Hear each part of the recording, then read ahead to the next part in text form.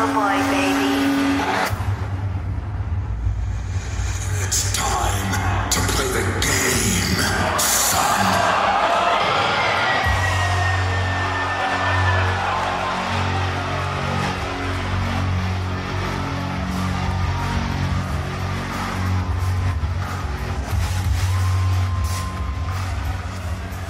G'day everyone and welcome to another episode of On the Turnbuckle here on mypodcasthouse.com. Thank you for joining us on whatever you're listening to us on. We hope you're enjoying the shows that we've put up before and we hope you enjoy this one as well. Lyle's not with us tonight. He's crook and sick and not well, so he's home in bed. Walshy's here though. G'day Walshy.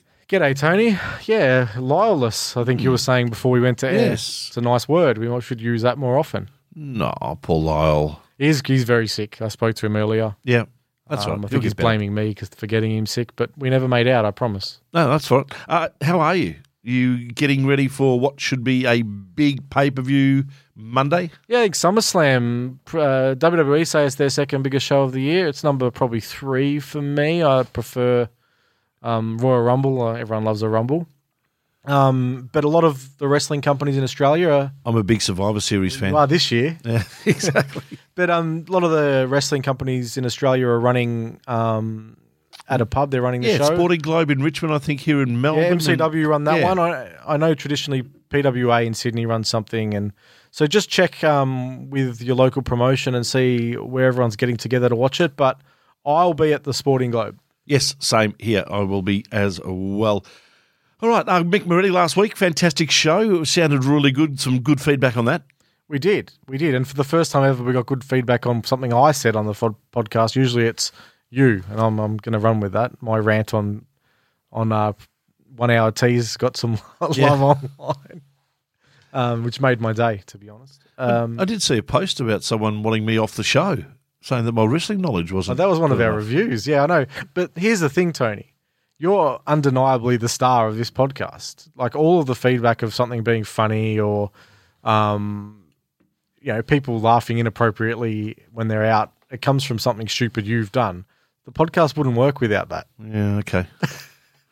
Well, I promise I won't be stupid this week with our guest, who I don't even know who it is, actually. Who are we speaking to this week? We already recorded it. Sorry? We recorded it last week without you. When? You couldn't be trusted. I beg your pardon. No, come on. Are you serious? Yes, we had look, this week's guest.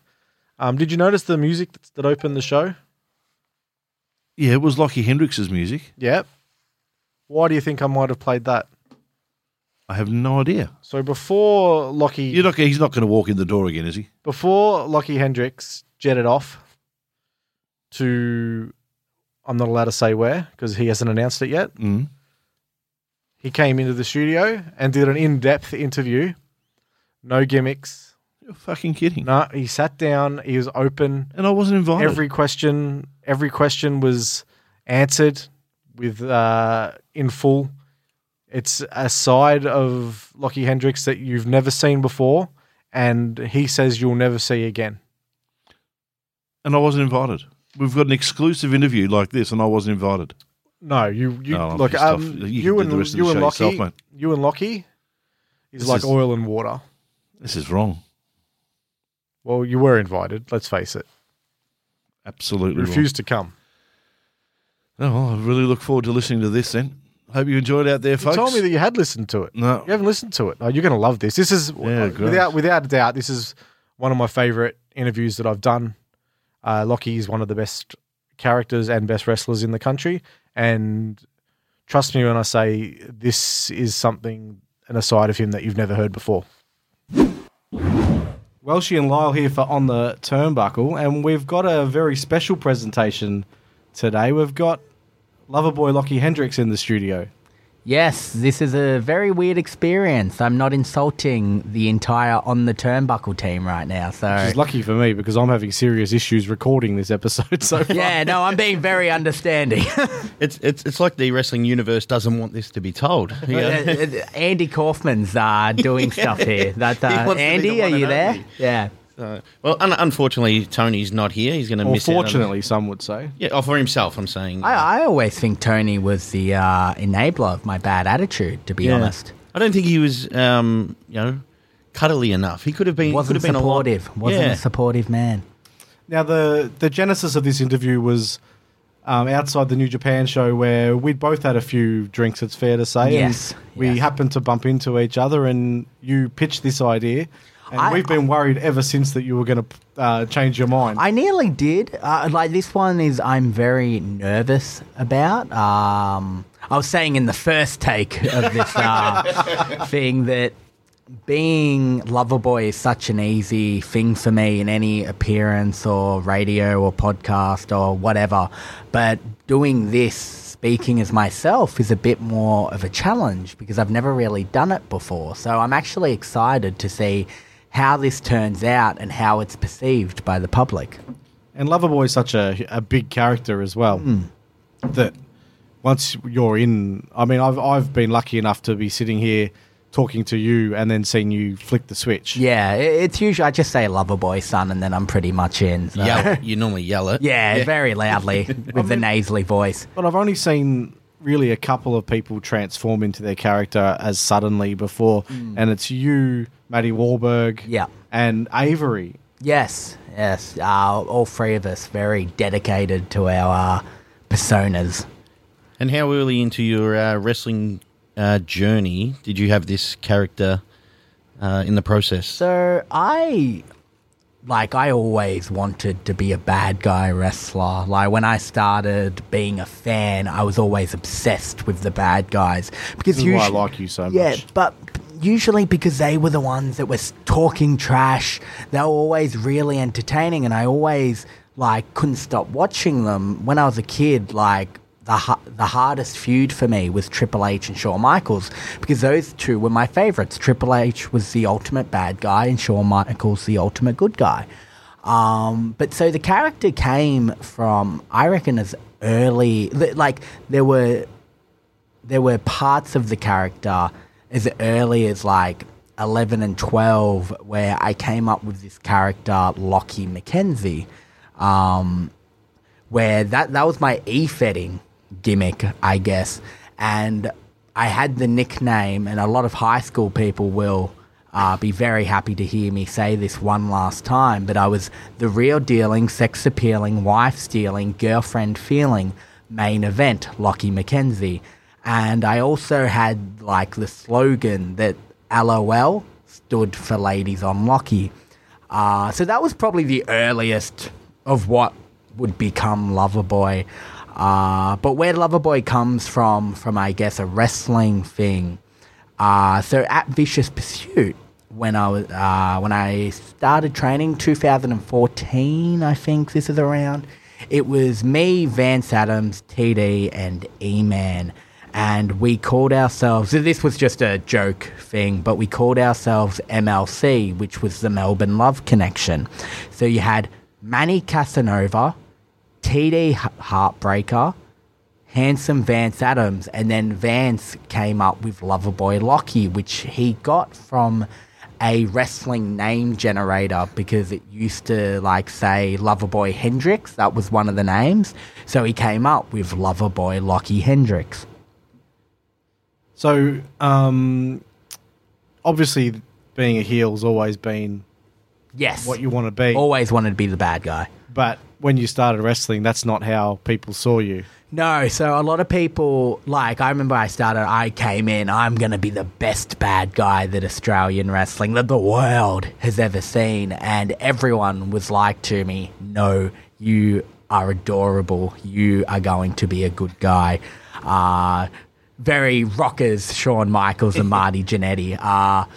That was very weird to me because I thought I would be really good as a bad guy. So having to learn to be a good guy, which is a really hard skill, having people like you for being a nice person is really hard in wrestling. Can I just interject for one moment? Yes. I tried to get dirt on you from multiple people. Oh, I'm sure you got... Everyone was like, no, he's a good guy. Oh, wow. We love Lochy. You did not ask the right I've people. asked the wrong people. I should not have asked Game Changers. I've got actually something we can't go with. It's from Tony, but I definitely won't bring that stuff out. No. But yeah, so a lot of it was a very, I guess, hard thing to convince people that Loverboy could even work because they had seen Lockstar Lochy and being, that adorable good guy that says, come on, I don't think a lot of people could ever see that character becoming the lover boy. So it was a very hard transition, I think, for a lot of people.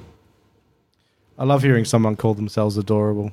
Oh, yes, I was very adorable back then. And how long did it take you to convince people that Loverboy he'll... Well, even Fresh always said to me, he thought there was still, legs with good guy or Lockstar Lochy. My thing was always, though, I didn't want to do it so long that people started booing me. I wanted to end it before that. And so convincing people, I think it was very lucky that I got paired with Crackerjack because he wanted a story told, and Lochy was, Lochy turning evil was a great device for his story to be told. And the turn means a lot more if you're still loved by the crowd. Yes, exactly. I was saying this in take 2 or take 1 that we had, but I blame Tony, by the way. Yes, I blame Tony as well. But so me and Crackers, we sat down December 2016. We had just filmed Bastard TV where Lochy met Crackerjill, and we sat down and planned the whole year, every show, what would happen and all that. And things changed. I remember in the original plan, we didn't have a happy ending for Crackers and Lochy, where what actually happened was we did a happy ending because I watched the end of Breaking Bad, and I always felt that season 4, it wrapped itself up nicely. But the beauty of that is that Walt still goes to it. He could have been free. It could have been a happy ending, but he went back, and I loved that thing for Crackers and Lochy, that it could have been a happy ending, but they went back to each other one last time, and unfortunately it just all exploded because I Breaking Bad was my inspiration for that entire story, with Walt and Jesse almost being switched around, with me and Crackers being the evil, old wise man, and Lochy being the adorable young stallion, and then them switching roles by the end of the story. And what was your relationship like with Crackerjack prior to the... It was actually, it's really funny. So he did promo class at Vicious Pursuit at that time, and we got along, but we didn't really know each other that well. And then when we started teaming and all that, we realized how similar we were. We're very similar, and we're both very passionate, and we're both very stubborn. But he's very like a party. Yeah, but he's very accepting. He accepted a lot of my ideas when he really didn't have to. So it was one of those things that something beautiful was happening in the audience's eyes, but also just in real life, something really nice happened, and I gained a father figure, I'd like to say, in Crackerjack. What's it like for a performer when you're going along the storyline, the Friendliest Bastards storyline, and you know that the crowd's not going to get a happy ending, and they're just enjoying the ride? Do you just feel really happy about that you've got them? Yeah, it was weird. I felt that there were times in that story I tried to be too bad early. Looking back on it now, at the time I was like, I'm doing amazing work. But looking back, I can see that I was so obsessed with becoming this lover boy character that maybe I sacrificed elements of the story. So when the crowd still was along for the whole ride, but if I could change, I guess, one thing, it would be more so than getting to the end, enjoying the present and doing what was right for the present, not doing what's right for the end, I guess. Which is the hardest thing about writing, any creative writing, is you know where the end is and you really want to get there. Yeah, and I was so obsessed with becoming Loverboy. And I remember when I did the, I guess, Lockstar's, spurt, I guess, hissy fit, when I split up with Emily, I straight away went to Loverboy, which, looking back, and I remember Fresh was like, you've done it too quickly. Like, they shouldn't even know that you're Loverboy yet. They should still have that belief. And looking back, I can see now that was, like, the right answer. But at the time, I was like, no, I'm Loverboy, You're also very young. Yes, but I was very much like, I am this, I've got to be this, while it probably... The only redeeming thing I can look at it now and go is that I remember Final Battle where Lochy and Crackers collided. I remember saying to Fresh that the beauty of the story now, which we didn't have before, is that Lochy is a lost cause already, but Crackerjack is making a Lockstar Lochy move in still seeing good in this piece of shit. Yep. So, in sacrificing what could have been, I can always look at that and be really proud, but it's just an interesting thing to look at, in hindsight, years later. And I mean, if you had weekly performances, the story was going weekly, it's so much easier to be patient and tell that story gradually. But when it's monthly, it becomes a lot harder to be patient because it's going to take the best part of half a year to do that. Yeah, and we did it in what does Lochy learn from this? He learned the worst in every scenario. So when it was Preston and Payne, he learned that he can't always be like a nice guy. He's got to be ruthless. He's got to have that ruthless aggression. And then with the Avery thing, he learned that he can't just love anyone. And then with Man United, I remember the whole storyline. With Man United, he learned that he can't always trust his friends. And then, the story what could have been really good learning moments and made him a better person or made him a better wrestler just made him into an awful person, which I think is the beauty of the story as well. Now, you mentioned Crackerjack being very accommodating with your ideas and stuff like that. Yes. What's it mean for such a young performer at the time, working with an Australian legend on a collaborative stage? I always say there are 3 people, or there's 4, I should say. So many people have helped me, and I don't want to forget any names or anything, but I consider 4 people who have helped me the most, and those people are Carlo Cannon, Crackerjack, Chris Fresh, and Adam Brooks. And I'll go into the detail with Crackerjack. I think it was it was very eye-opening because you see things when you're new and all that. You see it from a immature aspect or inexperienced. You don't know how things are going to work in front of a crowd. So you have this idea and it could be great, but in front of a live audience, it could just go to absolute trash. So Crackerjack was always good at explaining, hey, this idea is good, but it just won't work for the crowd. Or he was always really good with promos and everything like that. And he's one of the hardest working people I've ever met.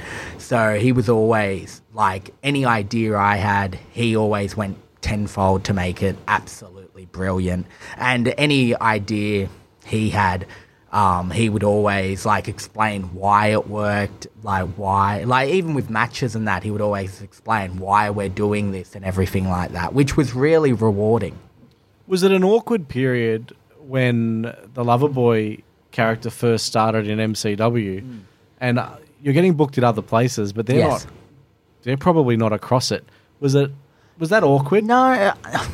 It wasn't, because the Loverboy character, I think, is very easy to get. I always try to make, whatever I'm portraying very easy to get for the first-time viewer, because you can wrestle in front of the same people and they'll always get it, but then sometimes you're going to be wrestling out in Dubbo or Lithgow and those people aren't going to get what you're doing. So I always tried with appearance, or I always tried to do something with Loverboy. The nasally voice, I ham up a lot. So yeah, it was never really that awkward because I could just be I am this, you'll see it in the ring. And as soon as they saw it in the ring, luckily they were able to get what it's about and everything. And the early ideas of, you've had a few years to think about it. how far you wanted to go on the heel side? Obviously, we don't see you behind the merch stand. You don't have T-shirts. You're not selling 8x10s and kissing babies or anything like that. No, I wanted to be bad. So is that where the hair comes from as well? Obviously, yes. Fronting. I always wanted it to be and it was the same when I was Lockstar Lochy. When you look at him, you know exactly what he is and what he's about, because that's the first impression of anything, appearance. So I always try to make it obvious as to what I'm portraying. And what's it like in your regular life with that hairstyle? Oh, it's absolutely awful. Oh, God. Like, I've gotten used to it, but, God, there's a lot. Like, you go to bars, you get weird looks. There are stories I could tell, but I can't. You're in a gym in Melton, for example. Yeah, just weird looks. Like, there's been a few times it's almost been fights where I've had to keep the cooler of heads.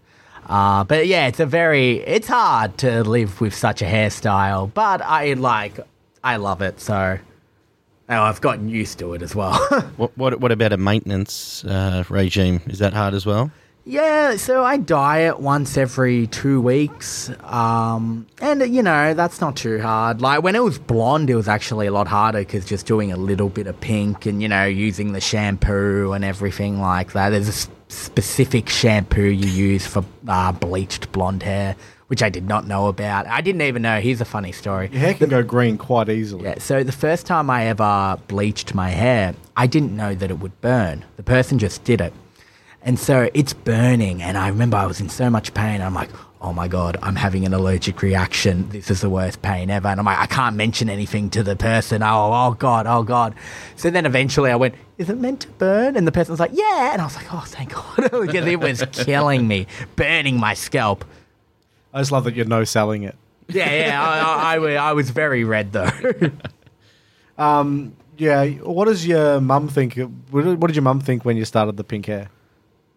She hated it. She sent me to a private boys' school. She wanted me to be a lawyer. So being a professional wrestler with pink hair was not her idea of what she wanted me to do, but very supportive. She has done more than I reckon any parent of a professional wrestler could do. Well, that's your mum in the videos with Crackerjack, isn't it?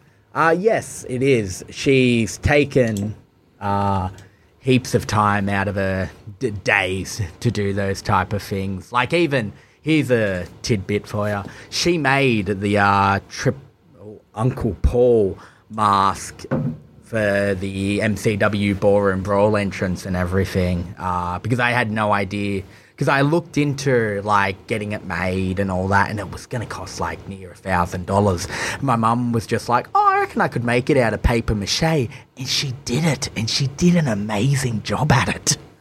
A truly amazing job. Yeah. That's a well-supportive mum right there. Now, you mentioned the 4 people that have helped you the most along the way. Chris Fresh. Obviously, he tried to hold back the turn for a while. Or he thought there was more legs. He thought there were more legs, the smiling baby face. Yes.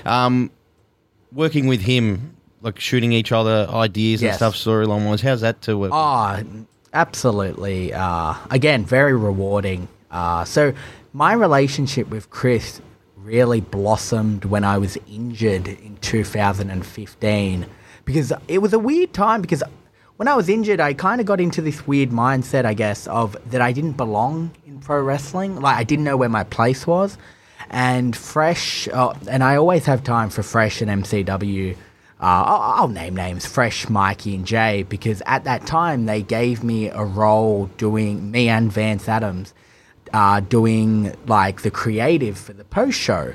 And Fresh would talk to me and Vance, and he would just riff ideas and all that, and it was really helpful, especially again because I didn't know what I was doing. I didn't know how to book or anything. I still don't, but like learning just how he did it, and like he's always taken a lot of time to teach me those things, and just wrestling, like teach me about Australian wrestling and all that. Like Crackerjack, another person I really feel is a father figure.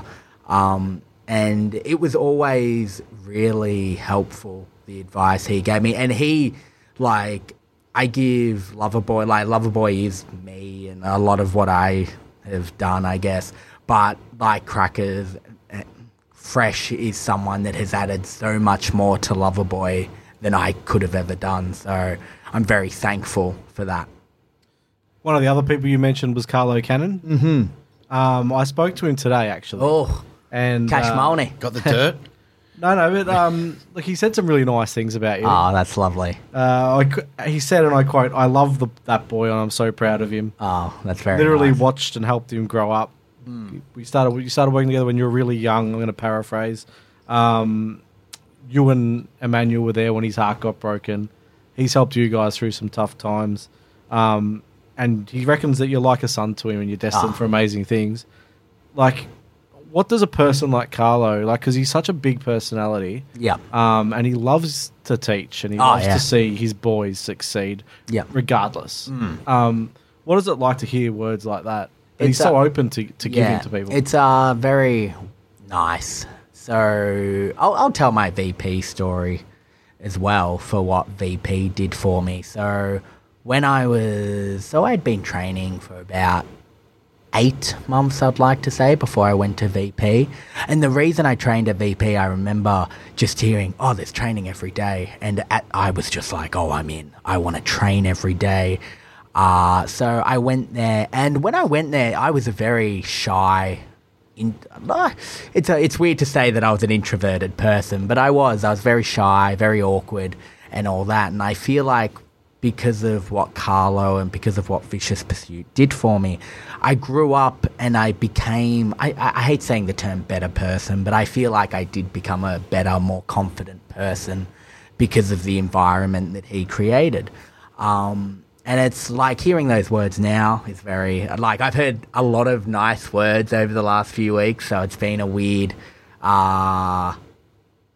thing to hear because, you just know these people, so that when they say these lovely things, your heart gets a bit mushy and all that. I was actually thinking while I was walking, like, on the train and all that, I was like, this is probably, like, after this is probably when I'll start to get emotional because this is, like, my last... I guess, commitment to Australian wrestling. So, like... Rinky-dink Australian. Oh, rinky-dink. So, yeah, hearing stuff like that is really nice. And again, like, there was a 1 or 2 year period where Carlo was I was always at Vicious Pursuit and Carlo really helped me through some very challenging obstacles and all that. So it's very nice to hear those words. He also gave me a little bit of dirt. Oh, Lord. This is what we come for. Salt in underwear. What's that about? No comment. Nah, I'll tell this story. So, this is 2015, I think. And so, I don't know why. I had ribbed someone. I don't remember the rib. So, I think I had done something to someone's windshield wipers or something as a rib. But so what they did to me, I think they all tackled me down and they put salt in my pants. And I didn't notice it at first. And then so I'm just walking around with salt in my pants. I don't know what's going on. And then someone mentioned something about, oh, there seems to be something in your pants or something. And I see, and there's this, white salt in my pants. And I'm like, what the hell is this? I'm really confused. And then so they're like, oh, maybe when your pants were pulled up, something came out. So then I was like, well, someone's got to pull my pants. So I pull my pants, and as I do it, Carlo puts more salt in. So when I when I release it, I put my hand out, there's more salt. And I'm like, what the hell is coming out of me? And I think Mikey J has a recording of the punchline of all this, but it all ends up in me. I'm like, what is this? I'm smelling it. I'm doing everything because I'm like, what the hell is it? I thought I was losing I was losing stuff out of my body, like some sort of crystals or something. And then the punchline comes in front of Mikey, who's got the camera and everything. Carlo reveals the rib and all that. Very embarrassing that I didn't catch on sooner, but very, very funny. Good rib. And something about you and Emmanuel having a competitive race during the warm-up? Yeah, I'll tell this story.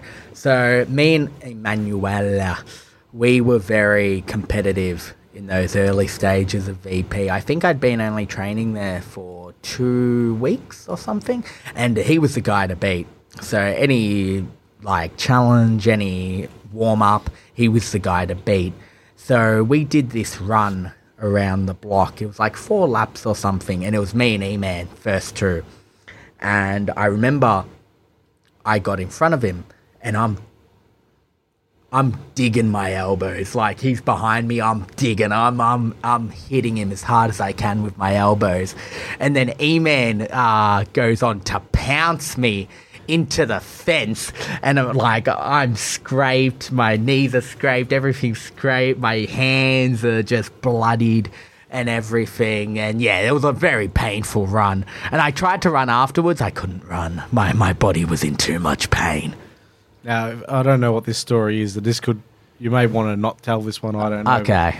Something about a sunset flip with a female in a private class. Okay, no, this is fine. It's okay? I wasn't sure. Is fine. So I'd had spaghetti bolognese the night before, and I did a sunset flip. The girl sat on my stomach, and I said I farted. I shat my pants. There was I had pooed myself, and I remember I was just so embarrassed, but no one knew. No one knew, and I was determined that no one is going to know that I crapped my pants. So what I did was, I just went, I need to go to the bathroom, took off the crap-filled underwear, put it in the bin, and just kept training. But yeah, it was a big fart. It was a big fart.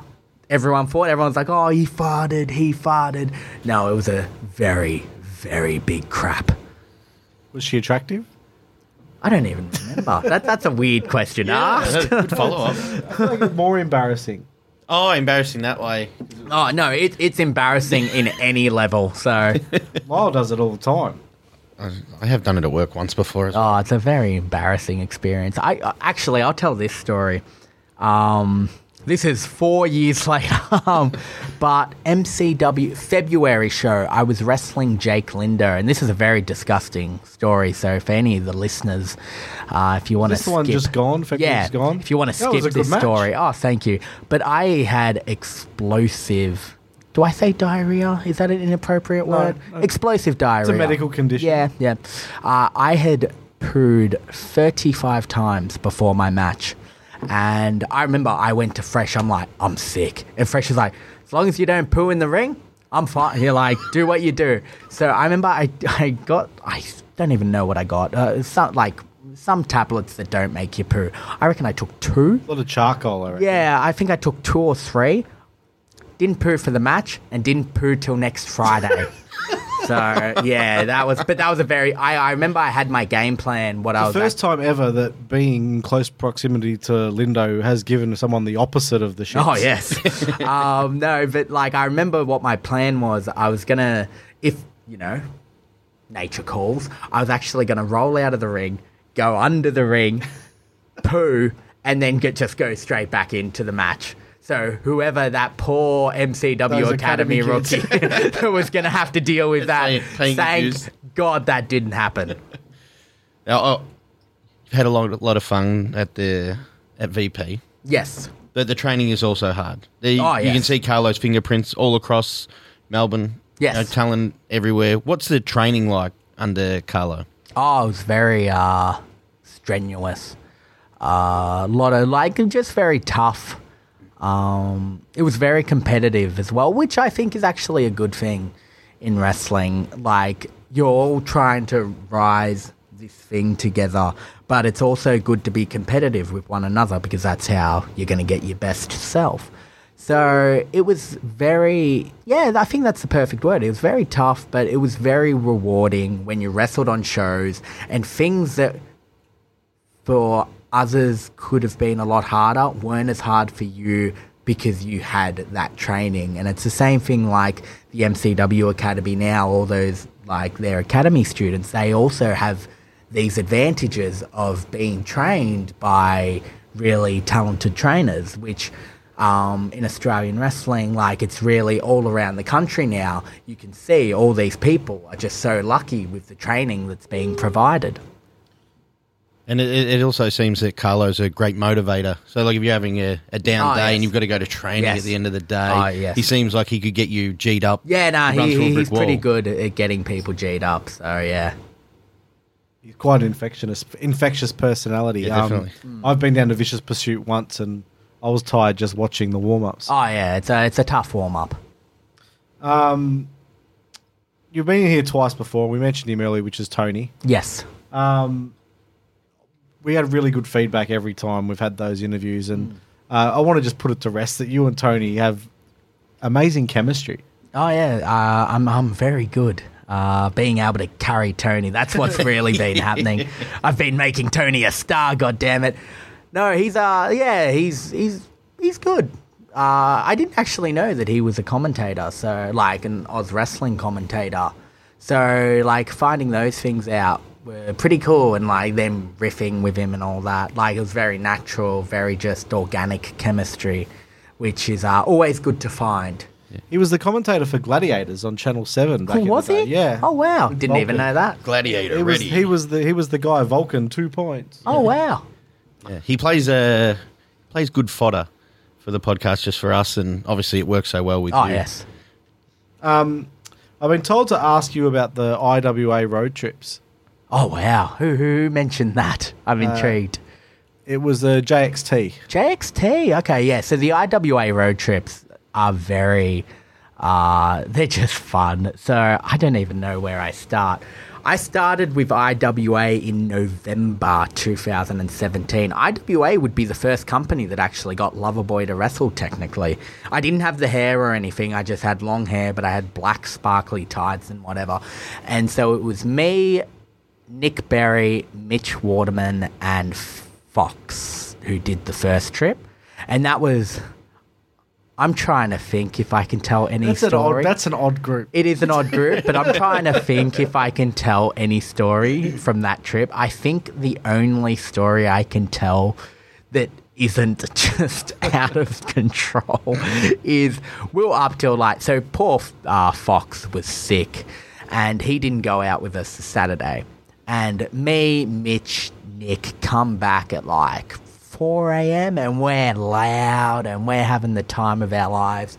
And then someone from IWA comes in because the rooms were joint, just from a door. One of the IWA staff come into our room and he's like, you guys have to be quiet. This is not on, all that. And I remember, and it's so rude of me, and I'm so sorry to this person.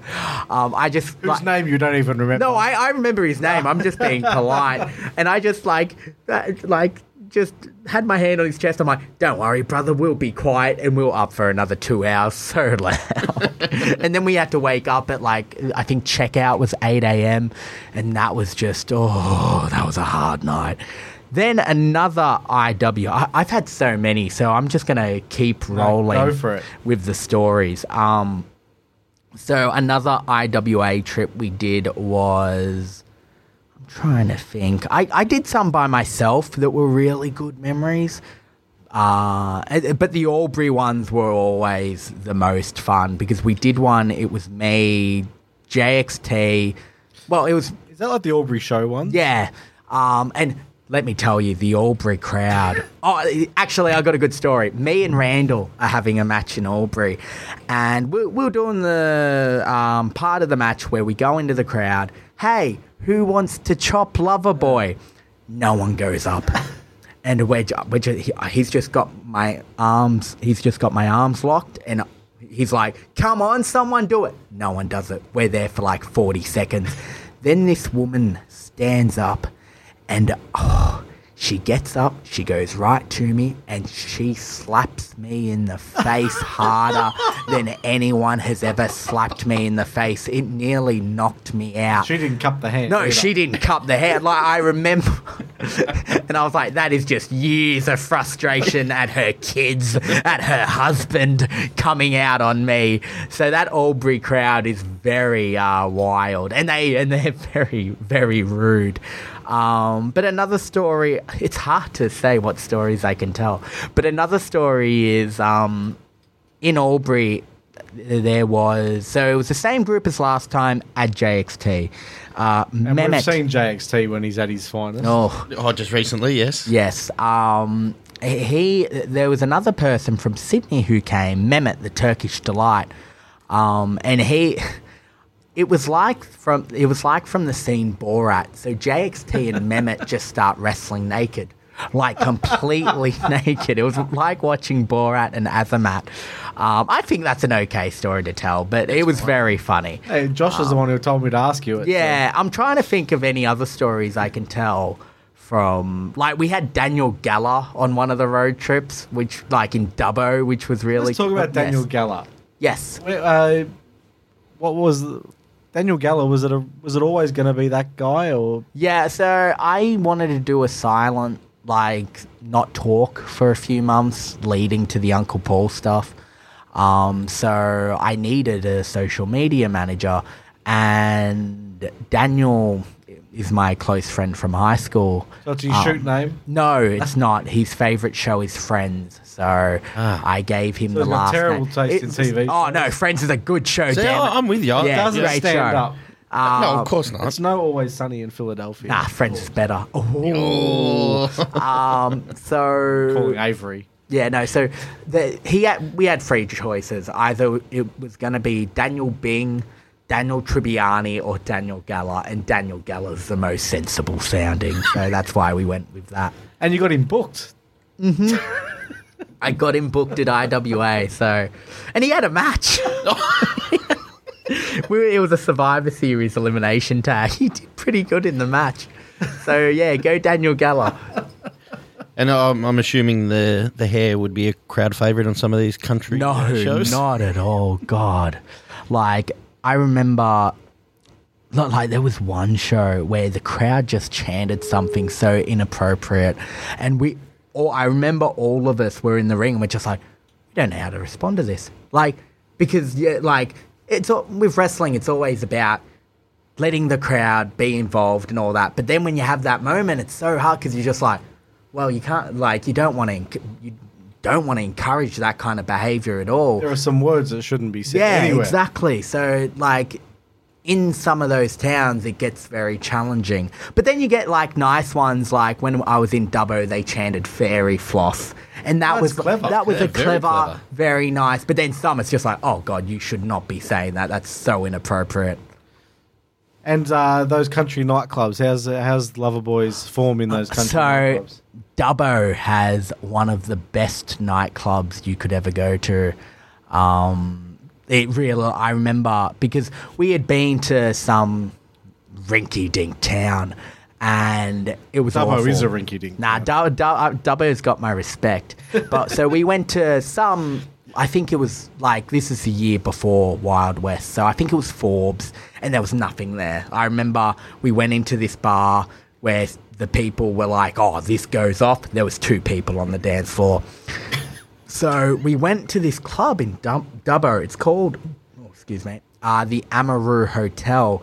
And let me tell you, it is one of the best nightclubs you will ever go to. Lighting is on point. There's smoke machines. I'm booking my tickets now. Yeah, you're going nuts. And I'll tell you a funny story, and he's going to hate me for telling it. But so to go into the nightclub at the Amaru Hotel, it's an extra $10.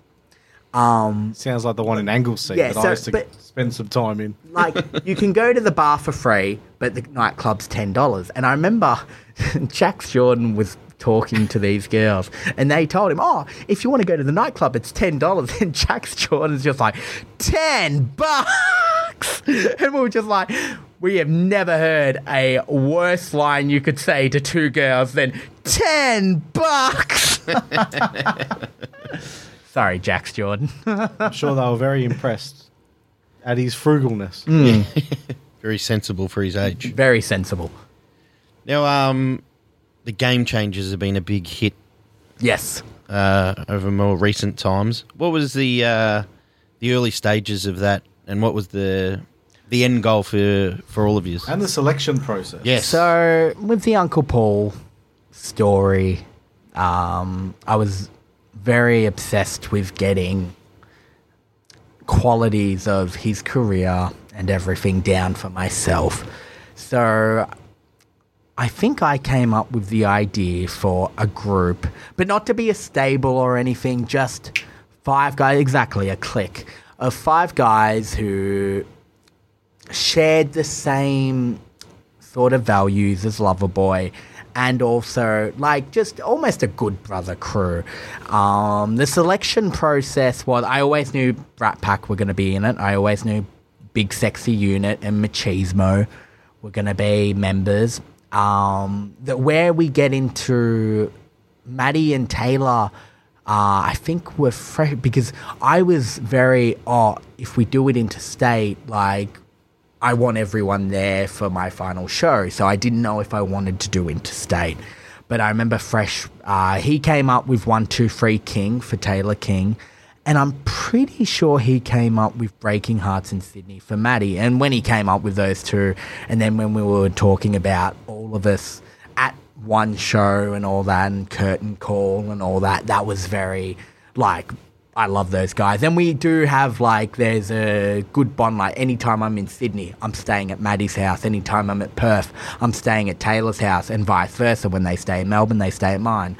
And we all share the same values. We wrestle, we party, and we're all wanting to be the best in our respective fields in wrestling.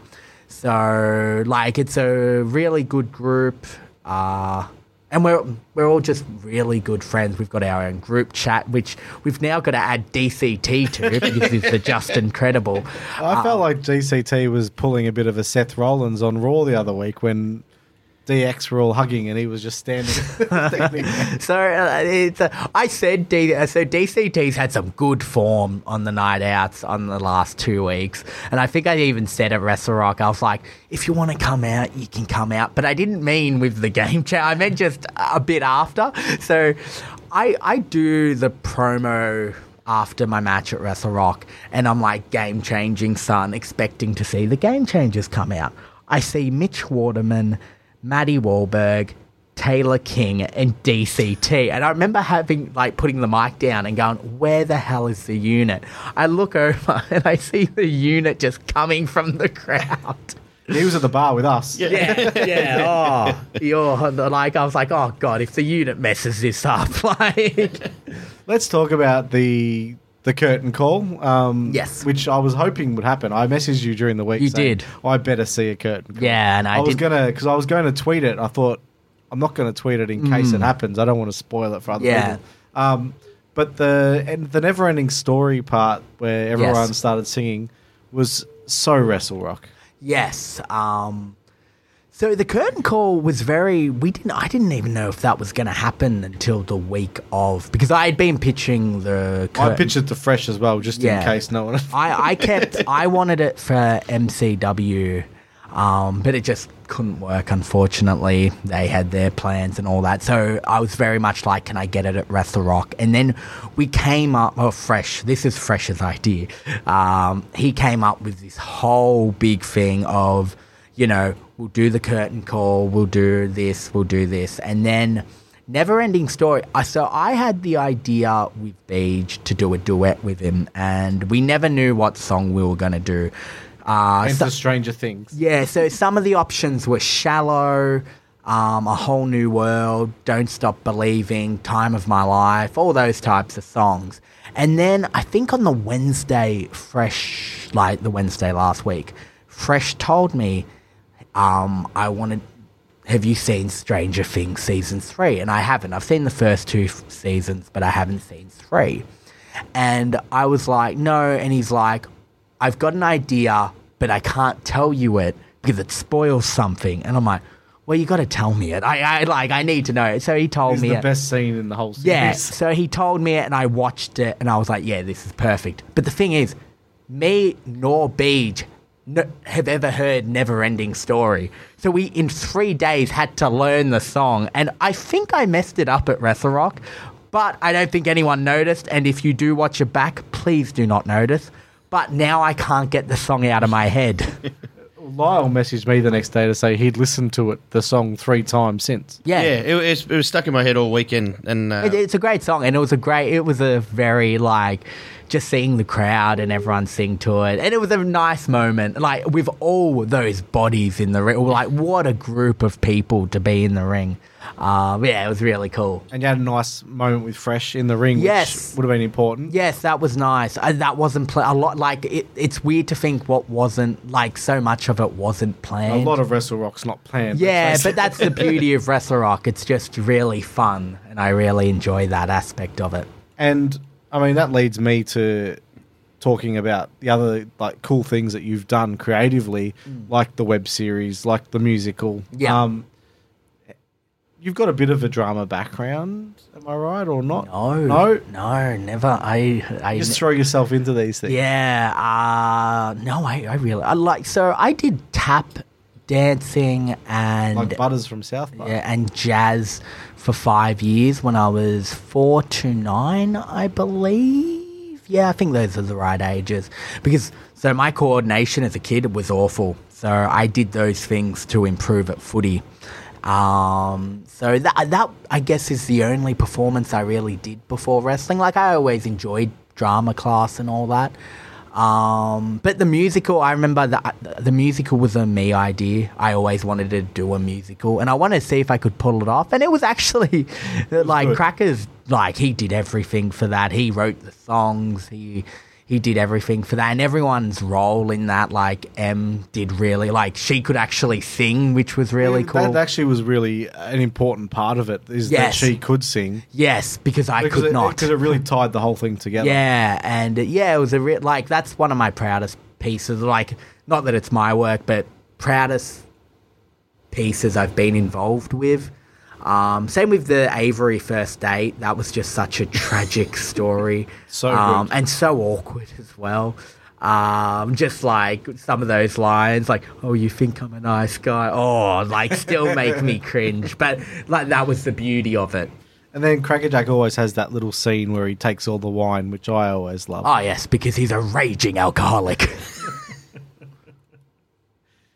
Now, with the spaghetti bowls, did he eat all those? The chili? Oh, chili, sorry. Yes, he loves that chili. I believe the musical, I was in charge of catering. I don't think that was a mistake on Cracker's part. I think he did that because he wanted some chili. He wanted your mum to cook. And I think my mum made enough chili for 2 weeks. For Cracker's birthday, I actually gave him, like, chili. That was my present. Weeks of chili.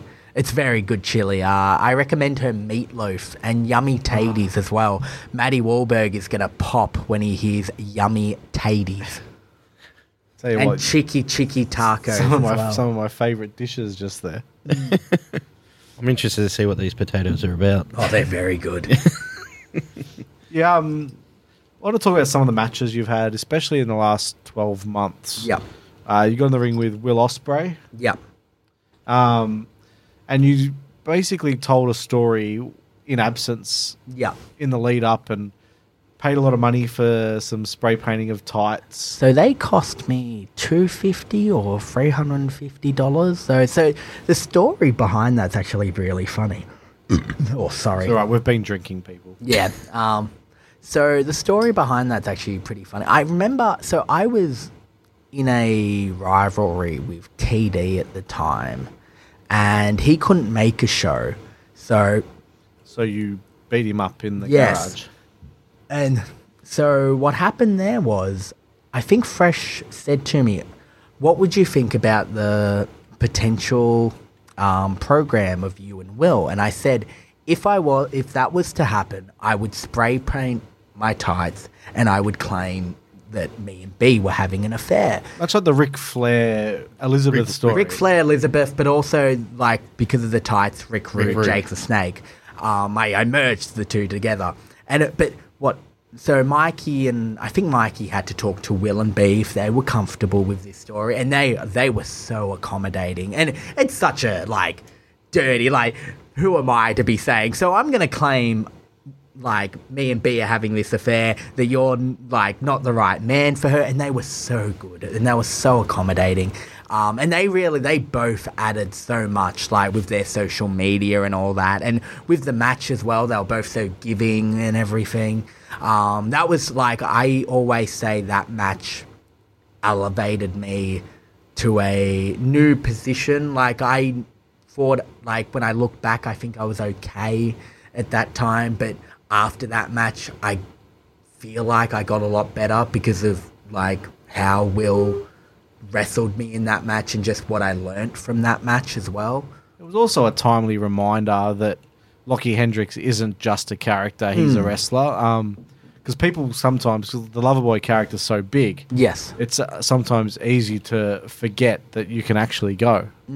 Oh, thank you for saying that. But I always say my strongest suit is I am a performer. Like, I am a good performer. There are so many amazing, fantastic wrestlers that I rate, like, above myself. But I think my strongest suit is that I am a good performer. So, yeah. And for me, like, my favourite of your matches were the series against Dowie. Yes. They were really... So, that was a weird time because I injured my shoulder really bad before that before the first match. So, I was not as confident in doing all that I could do. But Dowie was more than accommodating, and, like, that first match really, like, did more so I could do less. And then, like, me and Dowie always joke that he's my Brett and I'm his Sean, because I love those series of matches. And I also just, where we have different views on wrestling, but it's different in a way that it merges together really nicely. And yeah, no, those series were very rewarding. And it was just, I remember people, because I loved the story, because I remember, like, Fresh and all that, wanting Loverboy to beat Dowie, but I always loved the story of not being able to be in Dowie's league, and I thought it was a story that's not told often. It was a challenging story to tell, to do a series of matches where one of the performers doesn't win any of them. Yeah, but I thought that was the beauty of it, and it was also the catalyst of what I thought Uncle Paul would, like, what would become Uncle Paul, because he was so humiliated through these 3 matches where Dowie just kept beating him, that what's next? This ridiculous claim. And then, like, I'll tell, like, when you ask about Uncle Paul, I'll tell you a really funny story. But I think what the cool thing about that series is that there's something to go back to. Like, Lochy's never beaten Dowie James, and I think that's really cool. Like, I always really enjoyed the Tommy Dreamer and Raven thing, where Dreamer just couldn't beat Raven, and I think that's what I used, I guess, for that story. And then, I mean, we know that you're going away for a while, and we'll touch on that later. Yes. But you do need those stories. Yeah. Especially against someone like Dowie, who, I mean, he's so good. Yeah. Again, like Ospreay, someone that I felt elevated me and made me much better after I had finished that series with them. And, I mean, I always find you a really generous performer because you're prepared to look like an absolute piece of shit. Yeah, I always look at Vince McMahon for that. And like, you're happy to look like a fool because you're confident that character's strong enough to... Yeah, and I always, like, I look at Vince, the character, and always say that on one show, he can be the butt of the joke. The next show, he can be the most ruthless villain. So I think you've just got to be that sure of yourself, like you said, of your character and all that you can be on 2 sides of the coin, I guess. Jericho's another one who successfully could do that, but there's not many that have done it. Now, we brought it up. Where did the idea for Uncle Paul... I love this story. Where did it come from? So, MCW October, there were people at that show, very influential people, and I had the idea in a few months before this show. It's still my favourite show that I've ever been to. I had this idea a few months before. I was going to get spray painted on my tights before the match, for the match with Dowie, on my bum, sign me Vince. I was convinced. I was like, this is the way I'm going to stand out. I'm going to get sign me Vince. No one else is going to do it. And then it might have been a month. It might have been only a few weeks before the show. Velveteen Dream did call me up, Vince. I was livid because I had only told Fresh the idea. I kept. Well, for some reason, he's told Velveteen. No, just freakish timing. Because I remember I was so obsessed with that idea because I was like, no one else is going to do it. It's ballsy. It's like either they chuckle or they go off, not good. So I was like, that's what I'm going to do. So then when Velveteen Dream did it, Fresh came up with the idea. He's like, you know what would have been better? Call me Paul. Just riffing. And then he came up with the idea. We've never done the story of someone at MCW saying that they're better than the company, that they're better than Australian wrestling, and that they're signed somewhere. So originally the idea was meant to incorporate all the big companies. Maybe I'm a Ring of Honor guy. Maybe I'm New Japan, all that. But then we just went into... what about Uncle Paul and someone who is just, because the thing happening with fans and that, a lot of them like to say negative things about the WWE and all that. So my thing was, I'll be the guy that loves it. I'm Uncle Paul. I'm an Uncle Paul guy. I'm signed by Uncle Paul, and do it with all innuendo and all that. And let me tell you, the scariest 7 months of my life. I was checking my emails daily for cease and desist. But you were very careful. Yes, but also it's just a scare. My thing was I never wanted to mock them. I really wanted to appreciate what makes the company so good. So I always was cautious of what I said and everything, and also that it was still innuendo and all that. But yeah, that's where the idea comes from. It was very, because an idea couldn't happen, something I reckon better formed, which is actually pretty cool. And then it gave you the opportunity to do a lot of really cool things as you told the story. Yeah, one of my favourite things is the kiss my ass thing. Just that whole arc. I really enjoy. And the Uncle Paul's been a weird story in that I know... So, because something I do, I read everything. I read everything that's said about me because I just read it. And I would say I saw everything bad that was said about Uncle Paul, and it always made me it's annoying, it's not getting him anywhere. And it's that's the point. It's got to be annoying. So it always made me happy. So... that's the thing that people don't realise is... when someone in the crowd's leaving that show saying, I fucking hate Lochy Hendricks. He is a piece of shit. That means one thing. You've done your job. Yes. And also, they might know me too well. A friend of ours, his girlfriend, she's always like, I hate Lochy. I hate him so much. You're trying to convince that's the point. No. He's doing his job. No, you don't get it. I really hate him. I'm like, no, you don't. Examples at New Japan, Gino walks backstage and it's did you hear the chants of fuck you, Gino? He's like, so good. Yeah, that's awesome. It's awesome when you see, those things happen on, a worldwide show, seeing Australia be spotlighted like front that. And centre, yeah. How did it feel, while we were talking about it, seeing Big Sexy Unit come in? That was one of the most rewarding moments of my career, seeing Big Sexy Unit on New Japan. That was a really cool moment. I remember when he came out, I had my phone out, I was recording. First thing I get, you can't film. And I was just like, oh, I'm so sorry. But no, that was really cool. Because he told me the day before or something like that. And he was like, you're never going to believe what's happened. And it was just like, whoa. I thought he was kidding with me. I was like, what the hell's going on? So no, that was awesome. Especially to see him wrestle at Festival Hall as well. Because we went to high school together, so I've known him longer as well. So yeah, cool moment. Yeah, because we were backstage under the bleachers with Mikey, and the pop, and you could hear the crowd where they wanted Brat Pack Nick. Yeah. And he was doing all his shtick. We had a delay. Was it about 30, 40 seconds? It's probably a 45-second delay. So we're sitting there, and Mikey was...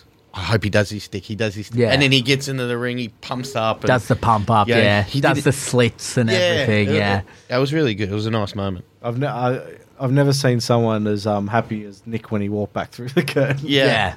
He did such a good job. But that's the thing people don't realise is that, when we talk about the game changes, but you guys are all really close friends. And you're genuinely close. happy for each other's success. It's...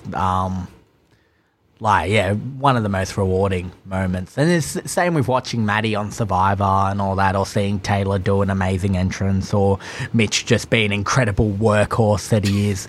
I still think Mitch is underrated. Mitch is very underrated. One of the naturally most talented people in Australian wrestling. Now, you wrestled Robbie Eagles recently. Yes. Who, I mean, a lot of us, most people would say, best Australian wrestler possibly of all time.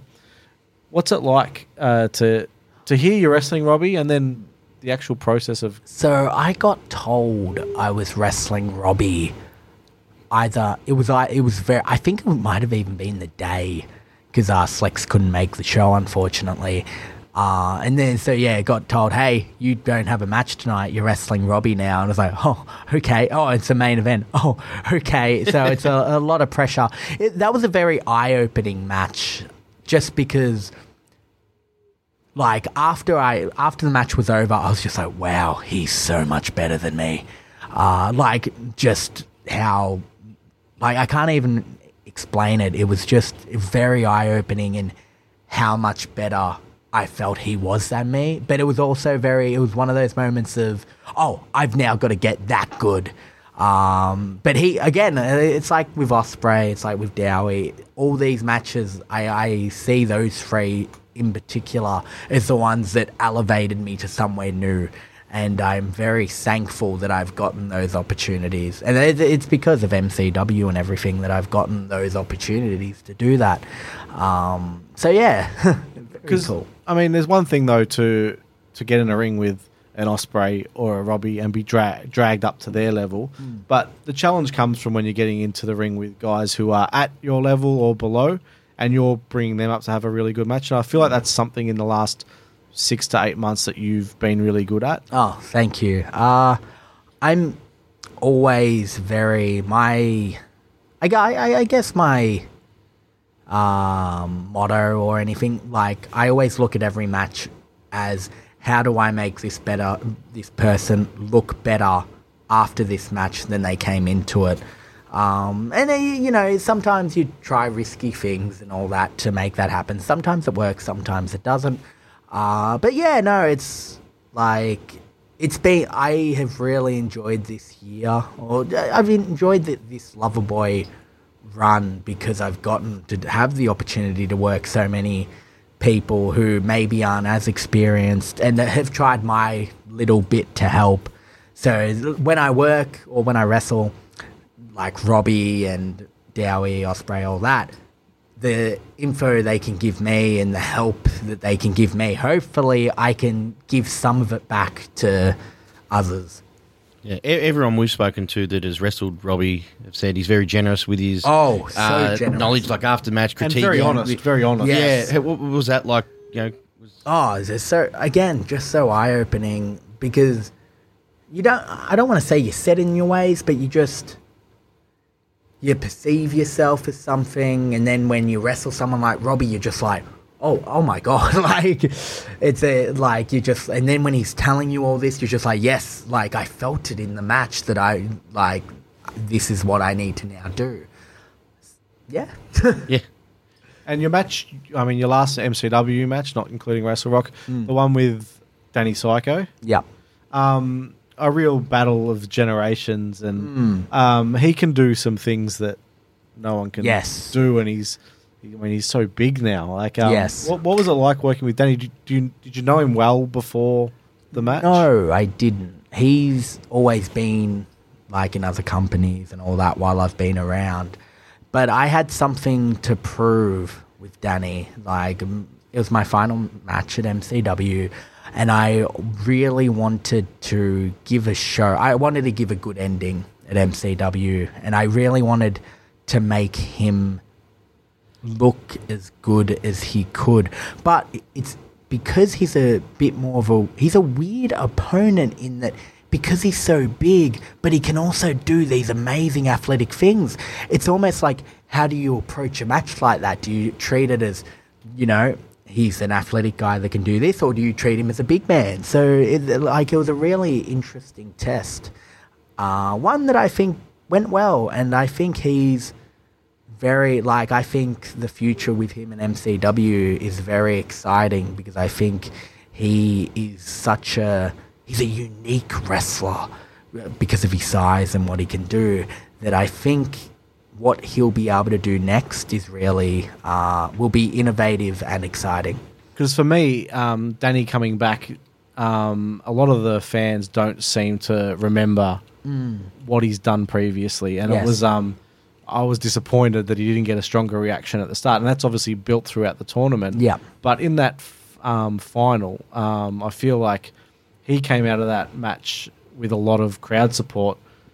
A lot of that's due to the Loverboy story and everyone hating your guts. But some of those crowd pops. I still think it was. I was worried that, like, before the match, that maybe they'll hate me more than they'll love him. But by the end, I was very much like, they love him. Like, this is Danny. Like, they love Danny Psycho. And that's all on him. Again, like I was saying at the start, it's very hard to make people love you for being a nice guy. And I think he did that really well in the span of 3 shows. He does come across as a really nice guy. And he's so impressive in the ring. His moveset is exciting. Yes. But some of those crowd pops for his kick-outs. Yeah. What's going through your mind when the pop's that loud? We've got him. I remember one specific move, the pedigree, when he kicked out, and I remember seeing the crowd, everyone standing. I could just see people standing, and I remember just being like, holy crap, like, wow, like, this is Jesus Christ. Like, I remember that moment specifically. That was a really cool moment. And what you think, well, while you're just there, you just enjoy it, you live it, you're just like, holy crap, this is for our match. That's an awesome feeling. Yeah, it's that instant gratification while you're in the moment. I think it was the loudest I've heard the Thornbury Theatre since probably the Gino and Robbie match. Like, just so invested. It was also a kick-out. Yeah, it was so invested. Everyone's, sucked into the storyline of it, and then, the little twists and turns. So, yes, credit to you guys. Oh, thank you. I'm interested in who you think is not getting the attention of the Australian wrestling public at the moment that you think should be. We mentioned Mitch earlier, but he's got some credit. I just think that he's better still than what people say. But is there anyone that you think in the next 12 months is really going to... This is an interesting question. I find a lot of people talented. Like, someone like Taylor King, I think, deserves more credit for how creative and how great his content is. Rat Daddy, his content's amazing, incredible. Tommy Knight is amazing. Kai Drake, I think, is very underrated. He had a match with Robbie at Wrestling Go in 2017 that was just absolutely spectacular. Like, I remember watching it and just going, this is amazing. I'm trying to think who else. I'll probably just keep listing names here. Yeah, that's all right. Who else? Lux are very good. Their promos are next level. I find with Lux, they're entirely watchable because they're in character the whole time they're in the ring. Like, even when they're not part of a match, they're still doing things. Yes. Which is probably the hardest. Would you say that's the hardest part to learn? I think it depends on the person. It's a very hard, because some people can just have every wrestling advantage, athletic advantage that can be given to them. But then when it comes to character stuff, maybe they're a bit shy and all that. But then some people can just have every character advantage that can be given. But in the wrestling side of things, not as athletic. So it just depends on the person and how long it takes and all that. I'm trying to think of other people that I can say, I guess, that are, like Rick. Actually, I'll say this. Ricky South's transformation from Ricky to Richard is really, like, that's one of my favourite things going around in Australia at the moment. Yeah. No, we spoke to Ricky not long after that began, and the way he's playing it in the reluctance, and you could see the inner turmoil. Yeah, but also just the way the change is real. Like when I watch promos of what he's doing now and what he was doing before, you can see that difference, and you can see it in his ring style and everything like that. I just think, another one, Sam Osborne, he's really good. Headhunter Rig is really good. He's really good. Very charismatic as well. Carter Deems is really good. I'm naming too many names. There's going to be a big list. If I forget anyone, I'm so sorry. Oh, Julian Ward is another one. He's really good as well. I don't think people know this. I watch everything. Like, I watch all the shows. Because I like researching, and I do it just to see what people are doing. And so if I ever work somewhere or wrestle someone, I know what they do, and we can have what I think might be a better match because I have that prior information. Following on that, probably might be another big list. Who's going to take your spot in MCW for while you're away? I think there's the thing with Australian wrestling right now, and you'll see it at the Academy, you'll see it at VP, you'll see it at PWA, you'll see it at Rampage, EPW, all those schools, the Hoos. There is so much talent here right now that when someone leaves, there's about 10 or 15 people wanting it. I think Maddie Wahlberg will do really well. I'm really looking forward to seeing Maddie versus Danny. I'm really looking forward, but again, like you've got all the academy students coming up. Like Villani recently had his debut, and again from PWA and all that, you've got all their guys. So I think, it's cool that I can, I guess, leave and I'm not worried about anyone like there being a void or anything, because there's so many people who are going to step up and do absolutely amazing things. And when are you going to tell everyone where you're going? It'll happen soon. But yeah, there's no rush. Probably don't know how far you can tell us then. What's the goal for the rest of the year then? To not miss his flight. Yeah, that's a goal. I think the goal for the rest of the year is I'm always striving to be better, like as a wrestler, as a person, all that type of stuff. I think the goal is to just keep improving, keep doing that. I remember, I'll backtrack a bit, when the Uncle Paul story got pitched, the whole what we're going to do with it and all that, and the tournament final and everything. I remember when I heard it, I was like, this is a finale. This is a season finale. After this, I just have to go for a while. And wherever I go, whatever I do, like my goal is just to become better and just to become a better wrestler. Like that's always the goal. And hopefully I can achieve that. Do you have a message for the Australian wrestling fans before you go that have got on board the Loverboy storyline and abused you and thrown toilet paper at you and, you've had in the palm of your hand for the last 2 years? I just hope they enjoyed the ride. I just really hope they enjoyed it. My goal, I always liked Andy Kaufman's mentality of that he wanted everyone to just enjoy themselves and to not know what was real and not real and all that type of stuff, which I have ruined by doing this podcast. I know, because I've had a couple of people write to me and say, is Lochy always like that? Yes. And all I've ever said in reply was, every time I've spoken to him. But yeah, no, I just hope they've enjoyed I've gotten tweets before and all that from people who have been like, excuse me, my child cried because of you and all that. My thing has always been, well, I hope that when whoever I was wrestling, when they were beating me up, your child was happy. Like, that's always been my mindset behind it all. But yeah, so I just hope the fans have enjoyed, have been entertained by the last 5 years that I've been doing it, whether I've been, Lochy Hendricks or Lockstar Lochy Hendricks or Loverboy. I just hope they've always come out of a show either hating me, or if they haven't hated me, going, that was a fun experience.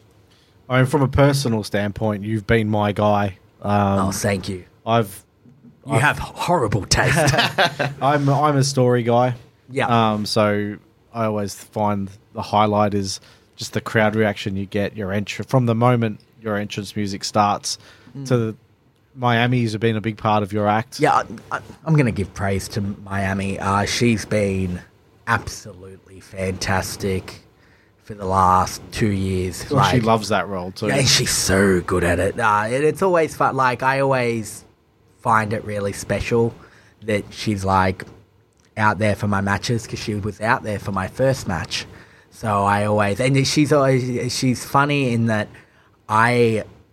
when I'm planning matches and all that, and I'm really peeling the curtain back here, but I'm insane. I'm insane, and she always kind of keeps me at a level head and all that. So she's almost, again, taken kind of a mentorship role, just being calm down a little bit, Lochy. But she's absolutely so talented, and the work that her and Jay some of the things you've had the MCW Academy is amazing as well. And some of the things she's had to be on board with, some of your crazy ideas. Oh yeah, she's been very professional. It's a good sport. A very good Good sport. team player, that's for Yes. sure. So how's the got a bit of downtime? How's the body feeling? Feeling pretty good. Rest up? I always wanted, when I was done, to just have a bit of a not even a rest, just some time to get prepared for what's next. Because I want to be as ready as possible, and so what I'm doing now is very, very nice. And that's all I think I've got. Yeah, that's been really good. I've been told I've got to make or put over, I guess, Parties and Pops, the chat group I'm in. How you going, all you guys? They'll be very happy. Mehmet will be very happy. Nick Burry put that over, didn't he? Yes, Nick Burry. Yeah, the big sexy unit always puts it over. It's Parties and Pops. Yeah, I think so. Oh, I mean, on behalf of us, and I'm assuming a lot of Australian wrestling fans, thank you for being so open and honest. I think a lot of people are going to get a lot out of this. I hope so.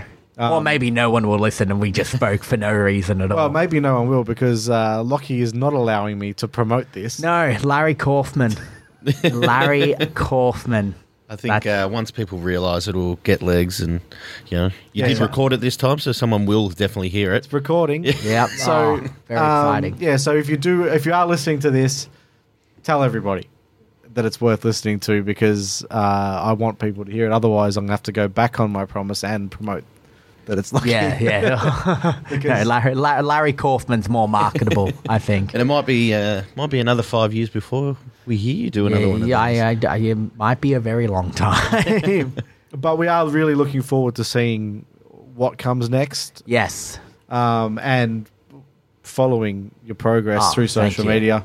I'm looking forward to the next time you abuse me on social media. It'll be fun. Yes. We'll see what happens. Good luck with the next chapter, mate. Yes, and thank you very much again. Yeah, good luck to you guys. What you do is very good for the Australian wrestling scene. Appreciate that. Thank you. Oh, there you have it. Lochy Hendricks catching up with the boys last week, and, well, I'm surprised. That was actually an intelligent and fantastic interview. You obviously bring out the worst in him. Yeah, obviously I do. But no, he had some nice things to say about you as well. Yes, he did. Which is I nice. He, as I said, no one's ever seen that side of him before, and he promises me that it's the only time he's doing the shoot-style interview. Fantastic. Well, thank you, Lochy, for that. Enjoy your time overseas and never come back. Wait. For some reason on Facebook, this isn't on the run sheet, I've been getting message requests from you from another account. What's going on? Yes, I'm an Arabian, I'm a something prince. Where do they come from? Nigerian prince or something. Was your picture? I don't know. Someone has taken my Facebook front cover and is talking to people and saying, how are you? Now, that should be... It should be very g'day if it's from you. Exactly, or I would put someone's name on there. It would be, g'day Welshie, how are you, or something. It wouldn't just be, how are you? Well, you'd misspell Welshie as well. Correct. And then that should have been my first hint. So I just put a warning out there on Facebook that someone's doing this and to be careful because... I've been chatting to Replacement Tony and I like him better. I'm thinking of getting him in to host the podcast. Oh, Lord. Too bad he can't speak English. Yes, but he gets the wrestlers' names right. Have you seen the spelling? The only test was he got Nick Berry's name right. He did, exactly. So he's a big chance. Hey, the Iconics losing the title, that was a pretty big thing. I was in a fatal four-way elimination match. They were the first ones eliminated. Yeah. I was disgusted. Yeah. Disgusted. What else did you think of SmackDown? Raw, sorry. I didn't really pay much attention. It was on in the background. So, yeah, okay. Yep. The Seth Rollins and Brock Lesnar thing's interesting. See where that goes. Seth can barely walk, and if he beats Brock, it would be a surprise to me, but you never know. Okay. Hey, let's have a look at what's happening this week in the world of wrestling. We'll get straight into the ending. Friday, the 9th of August, Suplex Pro Wrestling in Newcastle presents Explicit Wrestling. Look forward to that in Newcastle if you're up that way. Saturday, the 10th of August, PCW Ignition in Ferntree Gully. 2 shows in Melbourne with Warzone also having their wrestling show on in Mulgrave. And Southern Hemisphere Wrestling Alliance is on in Perth. So get out to see your local shows. You certainly do. We'll catch you again next week with another big show. And don't forget, if you've got a podcast idea, something that you want to run with, contact My Podcast House on Facebook, or you can go through on the Turnbuckle page. We can help you get your idea for your business or for your hobby on the air. We love to do that. And schools, sports clubs. All that sort of stuff. Exactly. Give us a yell and see what we can do for you. We'll catch you again next week with another edition of On the Turnbuckle right here on mypodcasthouse.com. Catch you then.